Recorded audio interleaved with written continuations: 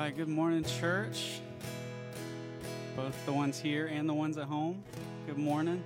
Let's stand and sing together about Christ, our hope in life and death. What is our hope in life and death? Christ alone, Christ alone. What is our only confidence? That our souls to Him belong, who holds our days within His hand. What comes apart from His command, and what will keep us to the end? The love of Christ in which we stand. Oh, sing hallelujah, our hope springs eternal. Oh, sing hallelujah, now and ever we confess Christ our hope and life and death.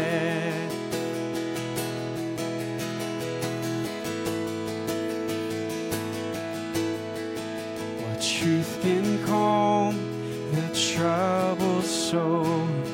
God is good, God is good.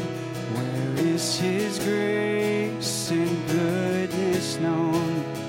In our great Redeemer's blood, who holds our faith when fears arise, who stands above the stormy trial, who sends the waves that bring us nigh unto the shore, the rock of Christ.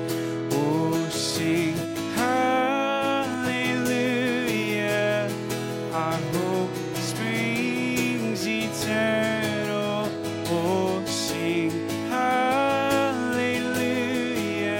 now and ever we confess Christ our hope in life and death.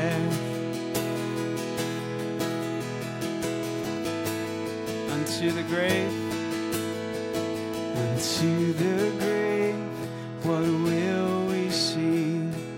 Christ He lives, Christ He lives, and what reward will heaven bring? Everlasting life with Him, there we will rise to meet the Lord, and sin and death will be destroyed, and we will feast in endless joy when Christ is ours forevermore. Oh, sing hallelujah, our hope springs eternal. Oh, sing hallelujah,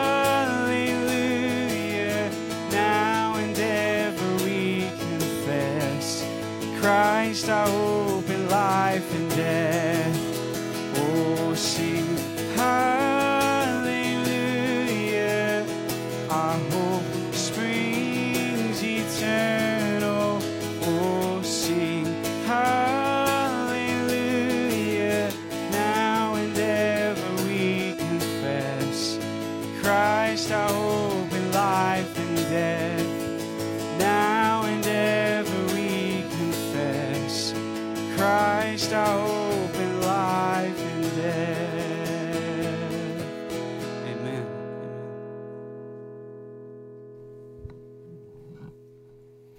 If you'll remain standing for the reading of God's Word, I'll read just a portion of the text that we're studying today. We're in Luke chapter 7, and I'll read Luke 7:18 through verse 23. The disciples of John reported all these things to him, meaning Jesus, and John, calling two of his disciples to him, sent them to the Lord, saying, "Are you the one who is to come, or shall we look for another?" And when the men had come to him, they said, "John the Baptist has sent us to you, saying, 'Are you the one who is to come, or shall we look for another?" In that hour, he healed many people of diseases and plagues and evil spirits, and on many who were blind he bestowed sight. And he answered them, "Go and tell John what you have seen and heard. The blind receive their sight, the lame walk, lepers are cleansed, and the deaf hear, and the dead are raised up. The poor have good news preached to them, and blessed is the one who is not offended by me." Father God, I pray today as we come to a text that pierces our heart, confronting us to make a decision, is Jesus the one or not? And Lord, I pray that you will, by your Spirit, work in our hearts, those who are here and the many who are at home, Lord, this morning, whenever they watch this, Lord. I pray that whoever is watching this even now, that you will pierce their heart and they will be confronted with the evidence that you have shown us over the last few weeks looking at the Gospel of Luke. And may we answer that question that's twice repeated here: are you the Messiah? Lord, I pray as we continue to worship that you will begin now to lay heavy on our hearts the truth that is so clear from the evidence that you are the Messiah, worthy of our worship. And so we continue to worship you now. It's in Christ's name we pray. Amen. Praise the Lord. His mercy is more.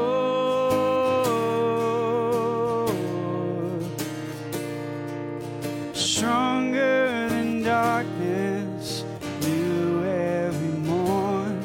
Our sins, they are many, his mercy is more.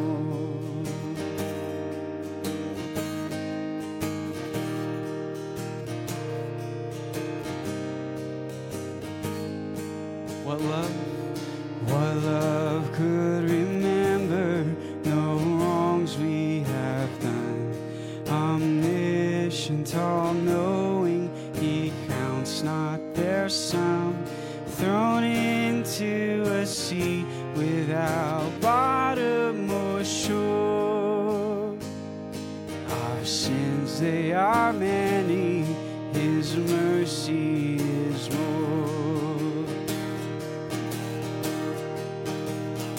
Praise the Lord, his mercy is more.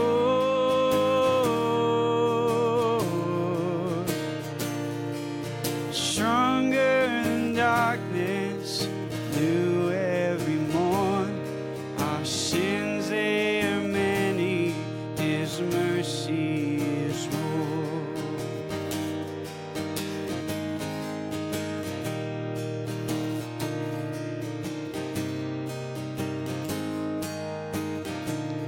What patience would wait as we constantly roam?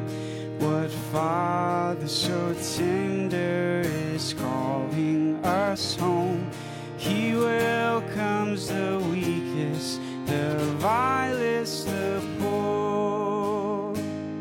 Our sins, they are many, his mercy is more. Praise the Lord, his mercy is more.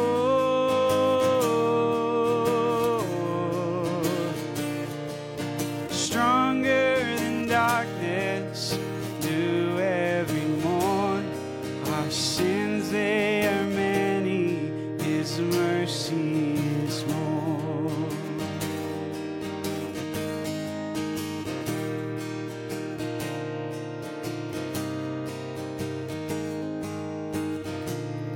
What riches of kindness he lavished on us. His blood was the payment, his life was the cost. We stood neath the debt we could never afford. Our sins, they are many, his His mercy is more. Praise the Lord. His mercy is more. Stronger than darkness, new every morn. Our sins, they are many. His mercy is more. Praise the Lord. His mercy is more.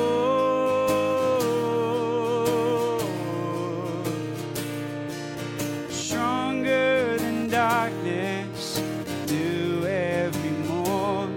Our sins, they are many. His mercy is more. Our sins, they are many. His mercy is more. Our sins, they are many. His mercy is more.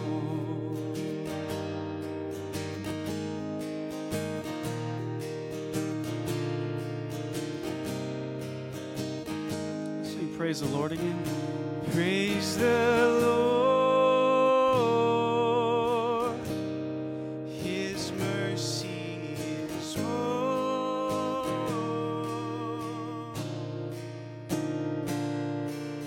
Stronger than darkness, new every morn.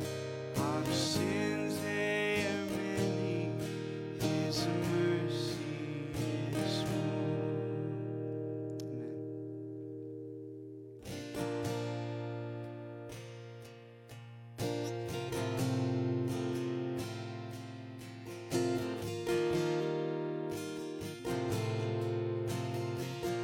Sing when peace. When peace like a river attendeth my way, when sorrows like sea billows roll,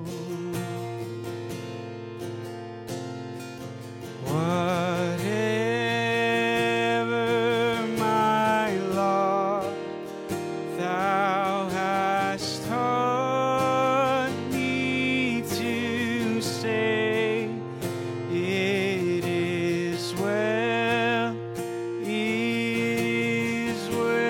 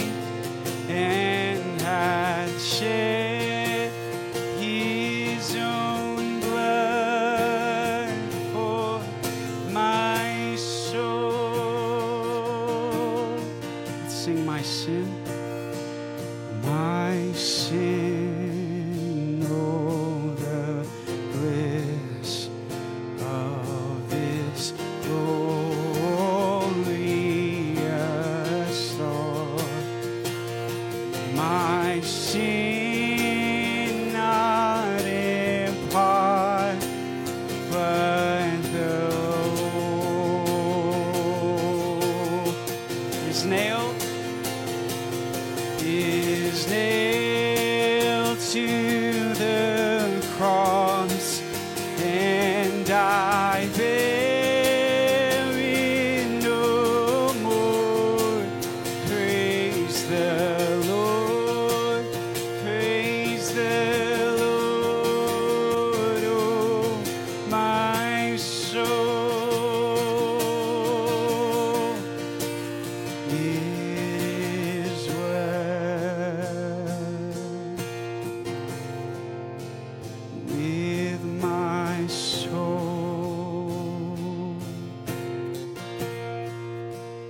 It is well, it is well with my soul. And Lord, haste the day when the faith shall be sight. The clouds be rolled back as a scroll. The trump shall resound, and the Lord shall descend. Even so, it is well with my soul. It is well with my soul. It is well, it is well with my soul. It is well, it is well with my soul. Let's pray together.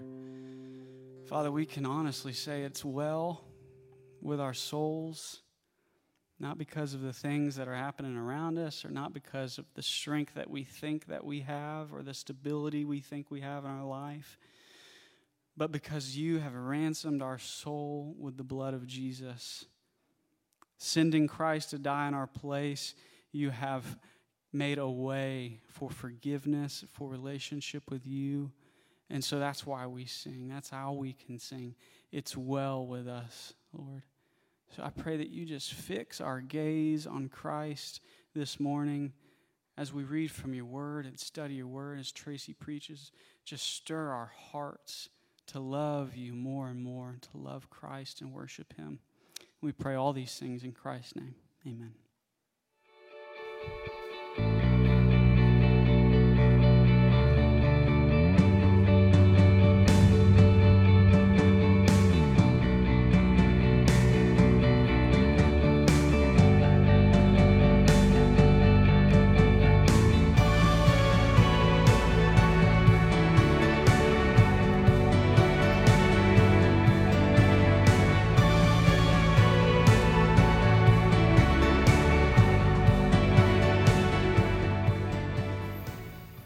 Well, good morning. How's everybody doing this morning?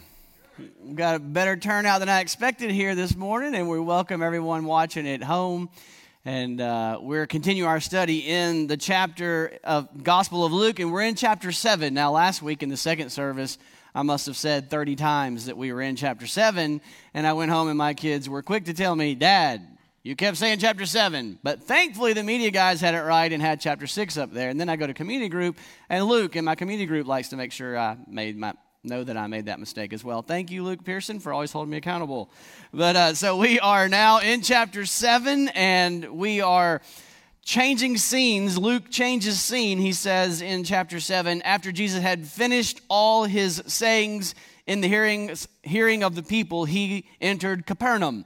And so Jesus had been preaching a sermon on the mount where all the people were listening, and Luke recorded for us some pretty powerful words there. And now Luke says, okay, change of scene. We're now going to Capernaum. And I think it'd be very helpful for us to review a lot of what we've seen, because that's really what this text is all about today. So if you remember, in the first part of Luke, the gospel records the miraculous birth of John the Baptist.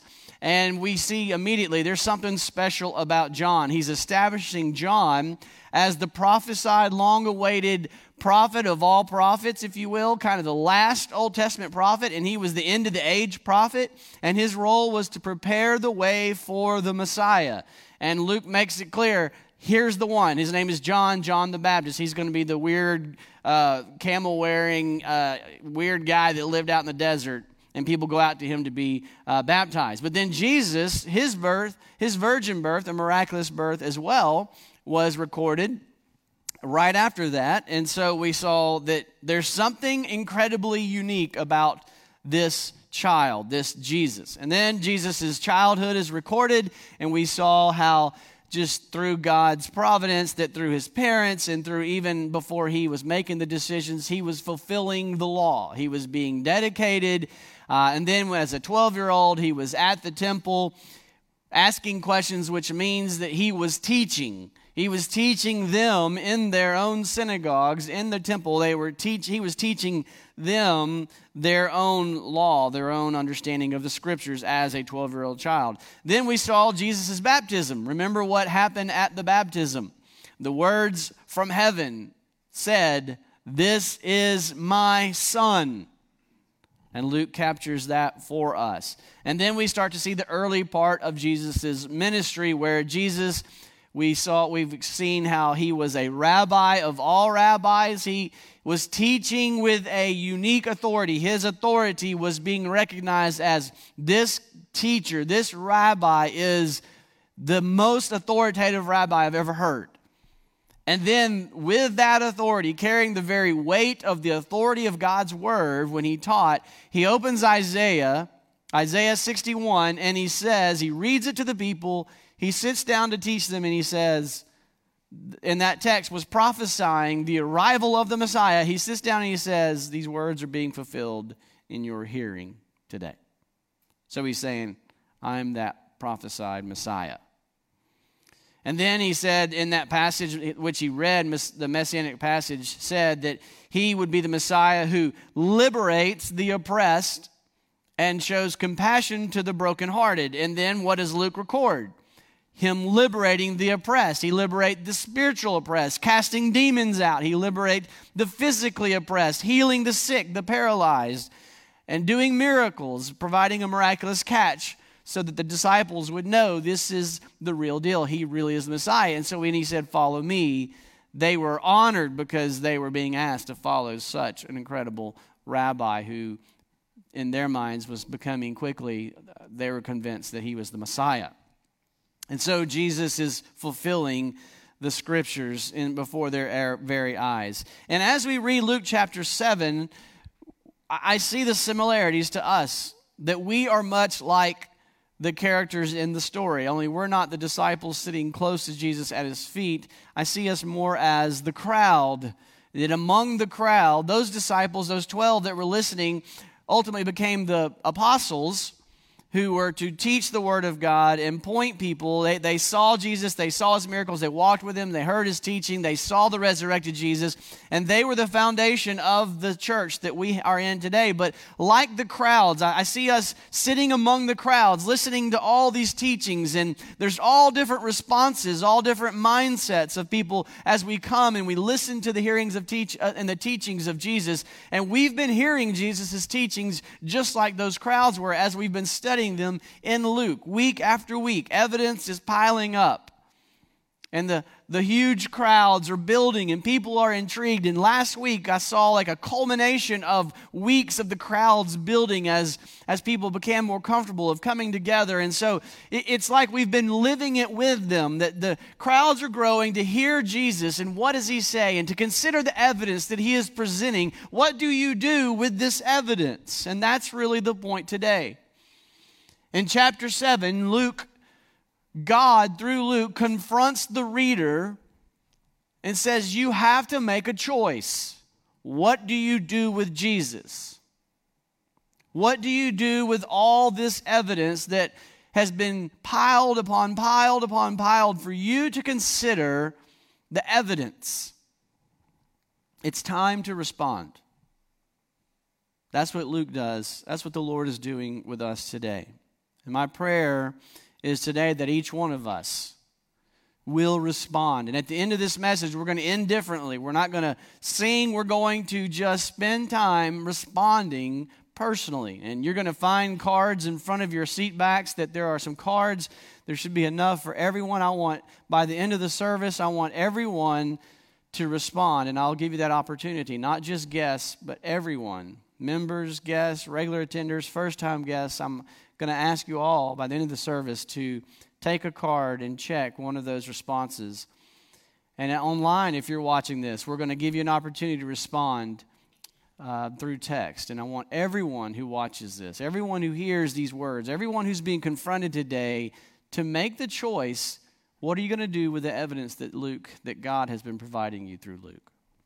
Father, I ask for your help this morning. I pray that your Spirit will be working in all of our hearts this morning.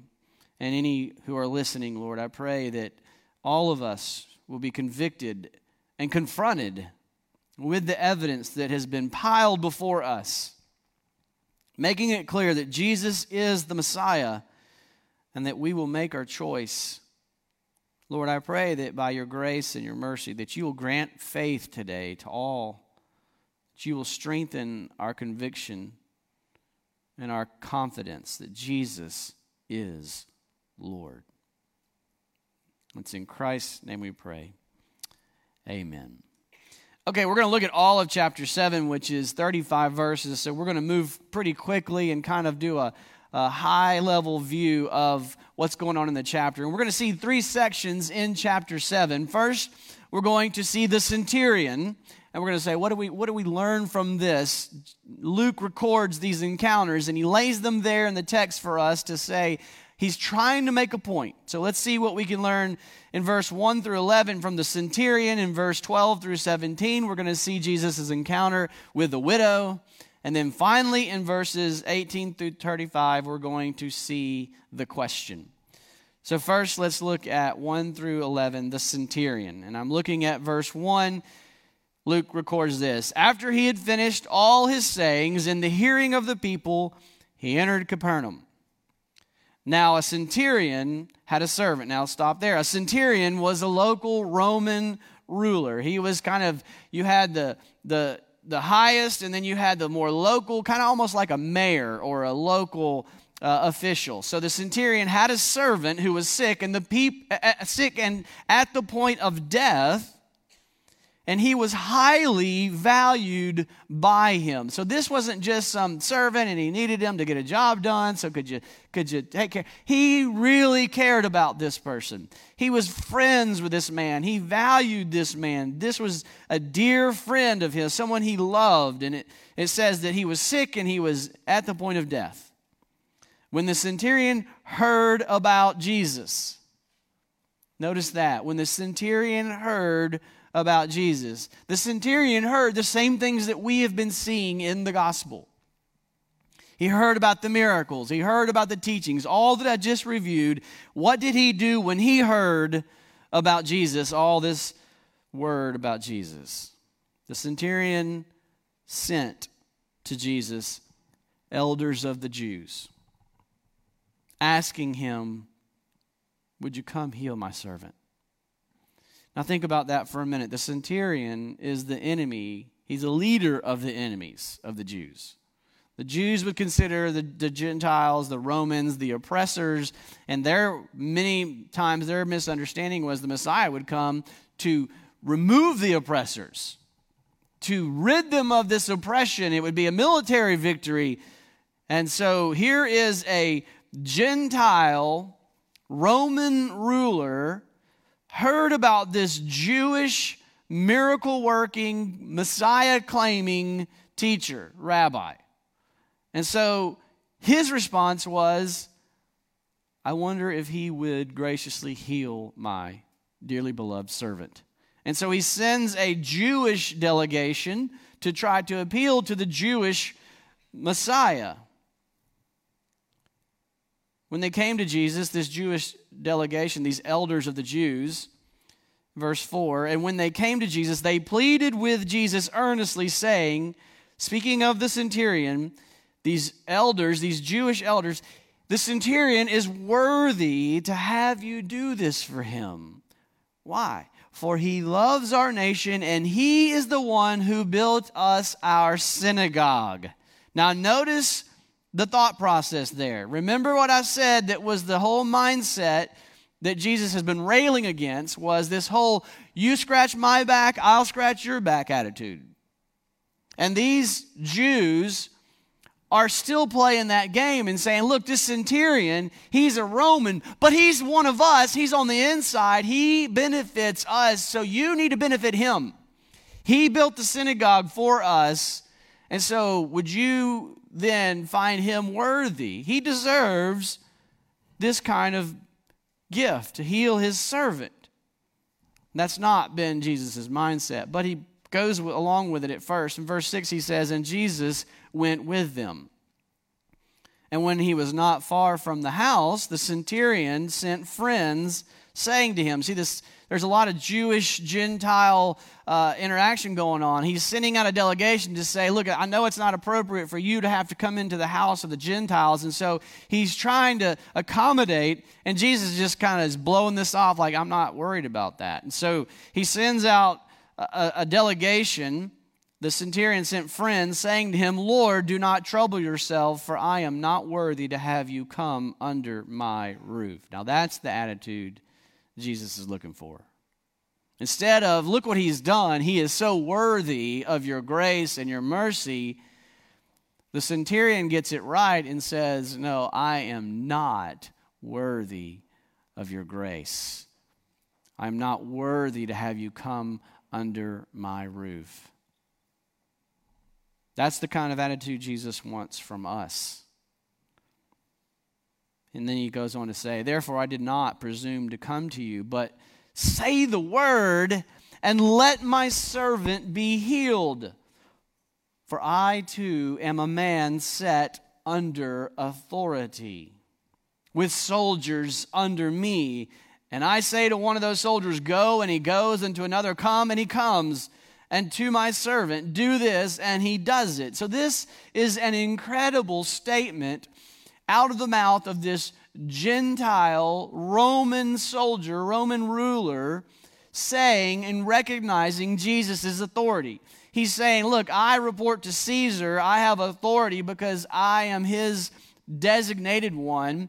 And with that authority, I say to this person, this soldier, that soldier, go, come, and they do what I say. And he's recognizing that Jesus has the authority. Jesus, the authoritative one, sent by God, carrying the authority of God. And he says, look, you don't even need to come. All you got to do is just command it because you have such authority and power. If you command it, it'll be done.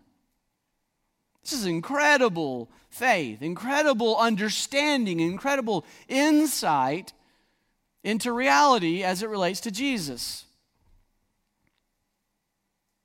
And so then we see the main idea of this whole narrative. Why does Luke record all this? We see it in verse 9. When Jesus heard these things, he marveled at him. He turns to the crowd, which is us.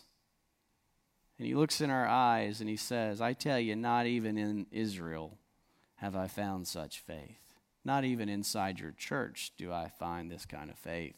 Not even in you who've been following along and hearing everything do I find such faith. But then here's this one outsider declaring with such clarity, faith, and confidence in the authority and power of God. Luke is calling us to have a centurion-type faith.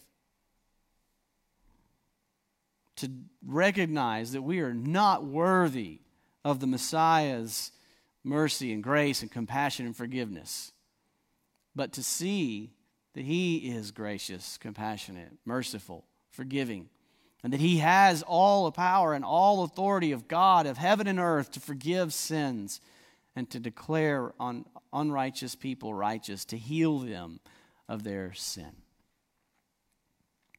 Do you have that kind of response to the evidence?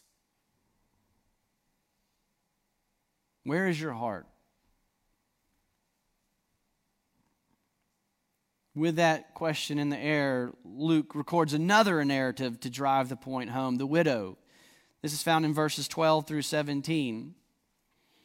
He records another instance and says, I want you to be confronted with another situation. As verse 12, as Jesus drew near to the gate of the town, behold, a man who had died was being carried out, the only son of his mother, and she was already a widow. And a considerable crowd from the town was with her. What would this Jesus do? This one who claims to be the Messiah, who claims to have the power to heal, the power over death, to have the compassion to heal the brokenhearted. What would he do? Is he really the Messiah? Everyone's here to see, here's a dead man, here's a woman who is grieving the loss of her husband and now grieving the loss of her son. What are you going to do, Jesus? Verse 13. And when the Lord saw her, he had compassion. When the Lord saw her, he had compassion on her and said to her, do not weep. Then he came up and touched the bier. It's like a wooden gurney that they would be carrying the body on, which Jews weren't even supposed to be around dead bodies. And he comes up and he touches it. He stops the processional. And the bearers stood still. And he said to the dead man, young man, I say to you, arise. Woo! Can you imagine being there that day? He doesn't have to do any massive, dramatic scene. He just says, young man, I say to you, arise. And the dead man sat up and began to speak. Then Jesus gave him to his mother. Let that sink in just for a moment. Jesus spoke to a dead man, and he sat up, and he gave the dead man, who had been made alive, back to his mother. What's so insane about this text is Luke doesn't even make a big deal about the resurrection from the dead of this boy. He makes a big deal about Jesus' compassion for this brokenhearted woman.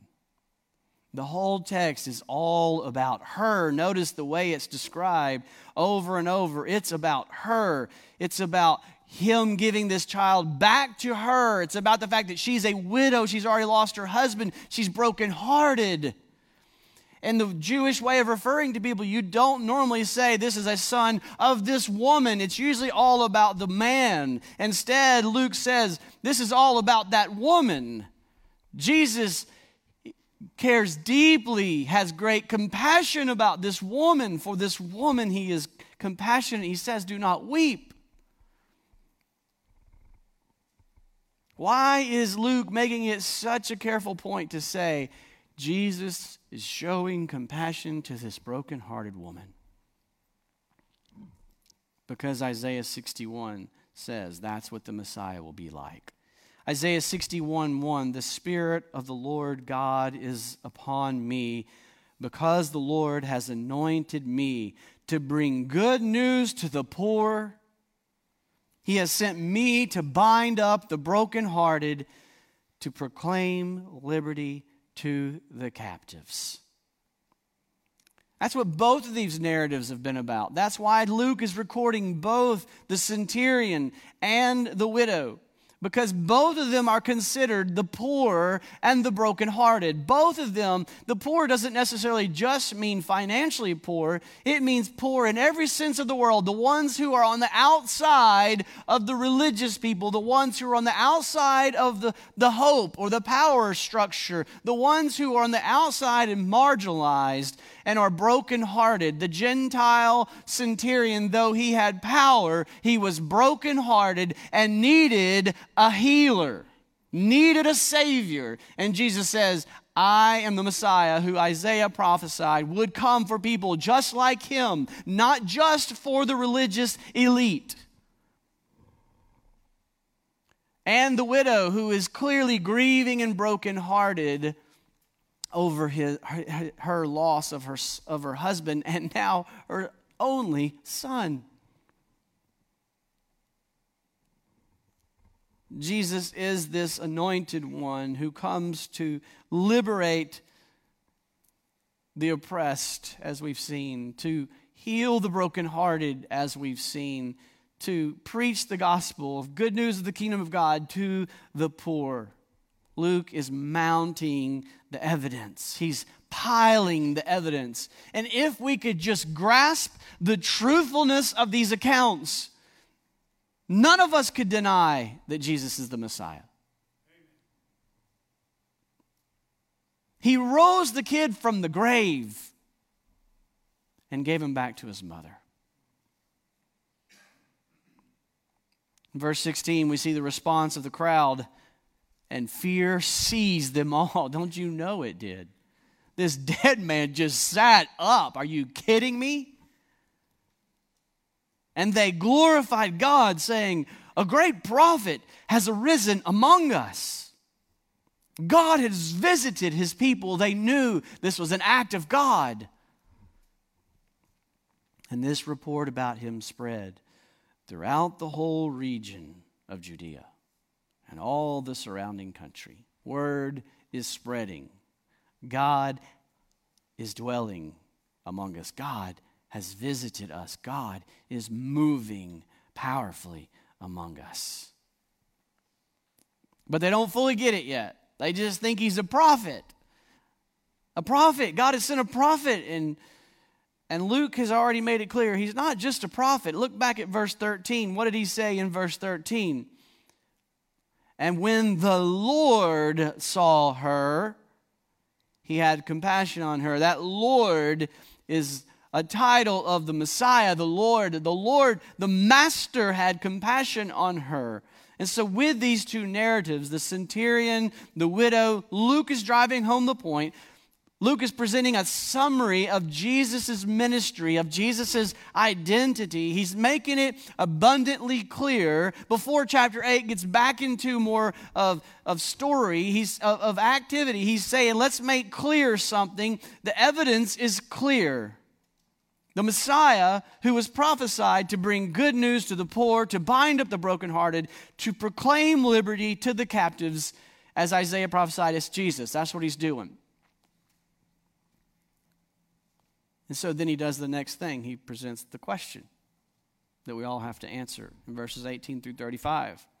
He's masterful. The Word of God is just an incredible work of literature that God has provided. And it's just beautiful when you read the way it's put together. In verse 18, the disciples of John. So we're talking about John's disciples. If John the Baptist has been out of sight for a while in the text, and then now it's John, this disciple of John reported all these things to John. So the disciples report to John, who has been imprisoned and will soon be decapitated, have his head lopped off for preaching the gospel and for following this Messiah. The disciples come to John and say, you know what this guy's been doing? And they report to John all these things that you have been reading in the Gospel of Luke. And John, calling two of his disciples to him, sent them back to the Lord, saying, quote, are you the one who is to come, or shall we look for another? And notice how Luke writes this passage. He writes it in a way to repeat that question to you as a reader. And when the men had come to Jesus, they said, quote, John the Baptist has sent us to you, saying, are you the one who is to come, or shall we look for another? Luke knows what he's doing, inspired by God. He's putting that question in front of your face today twice to answer. Is Jesus the one who was prophesied to come, or are you to look for another? Luke's presented so much evidence, he says, it's time to confront with the question. And with that question in your heart, we continue reading verse 20. And when the men had come to Jesus, they said, John the Baptist sent us to you, saying, are you the one who is to come, or shall we look for another? And then what did Jesus do in verse 21? In that hour, at that moment, having heard the question, he looks at the disciples and he says, nothing. He turns over and he heals another person. And he casts out another demon. And he heals a leper, touches a paralytic. And I'm sure he just pauses and looks at them. And they go, okay, I get it. In verse 22, he answered them, go and tell John what you have seen and heard. The blind receive their sight. The lame walk. This really happened. Evidence. First-hand eyewitnesses have seen all of this. Luke has investigated all of this, and he's recording all of this for you to hear. The blind receive their sight. The lame walk, lepers are cleansed, the deaf hear, the dead are raised up, the poor have the good news preached to them. And blessed is the one who is not offended by me. Now remember, this whole thing started with the disciples telling John the Baptist about all this stuff that's been happening. And they come to Jesus and say, yet the one who is least in the kingdom of God because of his faith in Jesus is greater than he. What is he saying here? He said, what are you looking for when you go out to the desert to look at John? Well, John is the end of the age prophet who is there to prepare the way for the Messiah. He is telling you the truth. And we have the testimony of John, and we have the testimony of Luke, we have the testimony of Jesus, we have all the evidence set before us. The only question is, what are you looking for? How do you respond? Is Jesus the Messiah, or should you look for someone else? There's basically two responses. In verse 29, Luke, in parenthetical reference, inserts this into the story to make sure we as readers see it. When all the people heard this, and the tax collectors too, they declared God just, having been baptized with the baptism of John. Having repented, they declared God just. But then the Pharisees and the lawyers rejected the purpose of God for themselves, not having been baptized by him. There's only two responses. Either to repent and receive Christ as the Messiah, heed the message of John the Baptist, who is the end of the age prophet, prophesied by the Old Testament that he would be the one to come, prepare the way for the Lord. When Jesus came down to be baptized, he said, "Behold the Lamb of God who takes away the sins of the world." When he baptized him, a dove descended upon Jesus, and a voice from heaven said, "This is my Son in whom I'm well pleased." And Luke has recorded all of the miracles, all of the teachings, all of the evidence, and there's only two responses. Yes, I repent of my sin and I'm trusting in Christ, or no, I reject him because he's not giving me what I'm looking for. I don't want to repent. Which are you today? How will you respond? We've seen his miraculous birth of John the Baptist, the miraculous birth of Jesus, his perfect childhood, his baptism. We've seen the early part of his miraculous ministry. We've seen him interpreting Isaiah 61 as about himself. We've seen him living out all the evidence of fulfilling exactly what Isaiah prophesied. We've seen the miraculous catch the fish. We've seen him proclaiming good news to the poor and healing the brokenhearted. We've seen him doing exactly what he said. The blind receive their sight. The lame walk. The leopards are cleansed. The deaf are healed. The dead are raised up. The poor have the good news preached to them. Blessed is the one who is not offended by Jesus. So it's time for you to respond now. I hope you will all grab a card. If you're here today, there's a card like this in the seat back. Please get a card. No one has touched those pens except for Jared, and he was clean when he did this. I want everyone to have a card, please. No one without a card. And if you're at home, you're going to have a chance to respond, and I'll explain in just a moment. Actually, I'll go ahead and explain it now while they're getting their cards. If you're at home, you'll be able to text to 97,000 the word NFCC respond.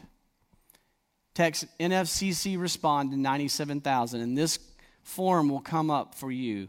And I would like everyone who listens to this message to please, I don't care if it's Wednesday, I don't care when it is, if you would text NFCC respond to the number 97,000. This card will be sent to you, and you can fill out a form to check one of these boxes. And if you're here in person today, I want you to please take a physical card. Everyone will do it together so no one is standing out, and everyone has a response to make.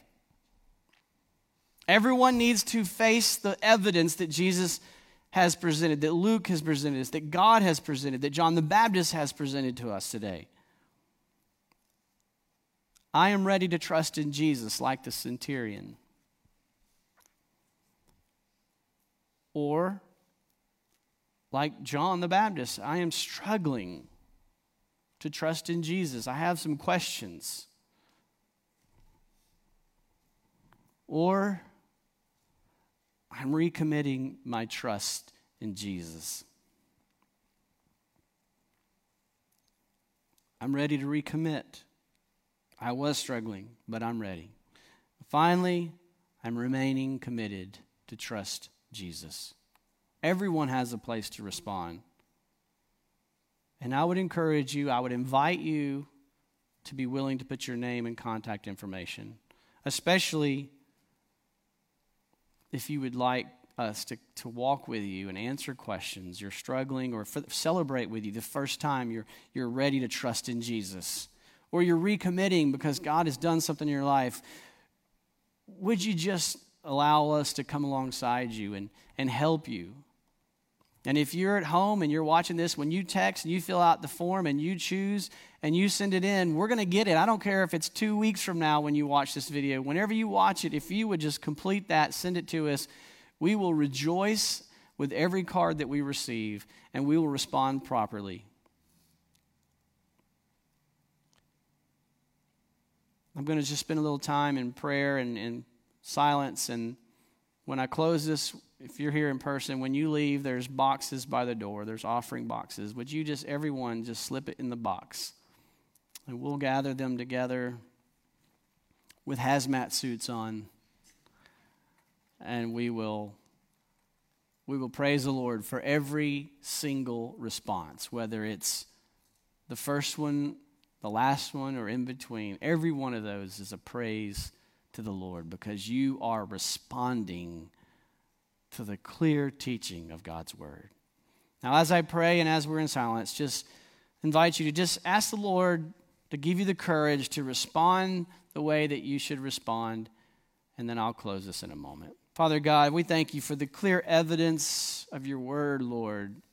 We thank you that you have made it clear to us in your word that you are the long-awaited Messiah, that you came as promised to die on the cross for our sins, to pay the price that we owed, the gospel that we sang in the first three songs that were so clearly articulated, that we could say, it is well with my soul because you have paid the price for my sin. You have forgiven me and forgiven us of our sin when we put our faith in you as our Savior. You have cleansed us. And then, God, it's incredibly gracious. You then give us credit for Jesus' perfections, though we continue to wrestle and struggle with sin. Lord, I pray that many, when they hear this message, many will respond even now saying, I am ready to trust in Jesus for the forgiveness of my sins, to cleanse me of all unrighteousness, to declare me holy because of the holiness of Jesus, and to live for him. Give them the courage to check that box, to put their name and contact information so we can reach out to them, celebrate them, walk with them, and disciple them, encourage them in this wonderful, life-changing decision. Or those, Lord, who are struggling to trust in Jesus, maybe for the first time, maybe for the 1,000th time, Lord, would you give them the honesty, the transparency to say, like John the Baptist, to pursue and push through the questions, to say, I need to answer these questions because I need to settle the ultimate question, can I trust Jesus? Lord, would you give many, many, many people the courage to check that second decision, to respond saying, I am struggling, and to put their name and their contact information so we can just lovingly reach out to them and say, hey, thank you. We want to help.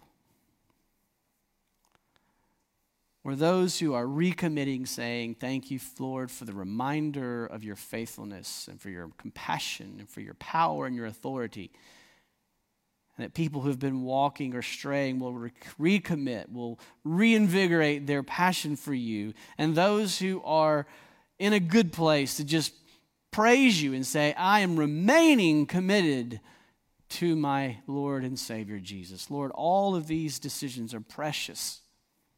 And we would be so grateful and so honored for every response that we receive so that we can pray as a staff, as elders. We can help, disciple, come alongside, and do whatever we can to help, to look at the scriptures together, to provide counsel. Lord, you clearly in your word, chapter 7, is a moment of response. And we want to respond faithful to you today. We ask all this in the glorious, holy, powerful, authoritative, yet compassionate name of our Savior, Jesus. And all the God's people said together, amen. God bless you. You are dismissed. Please take your card, place it in the offering boxes on your way out, and go ahead and head out to the car. Have a great week in the Lord.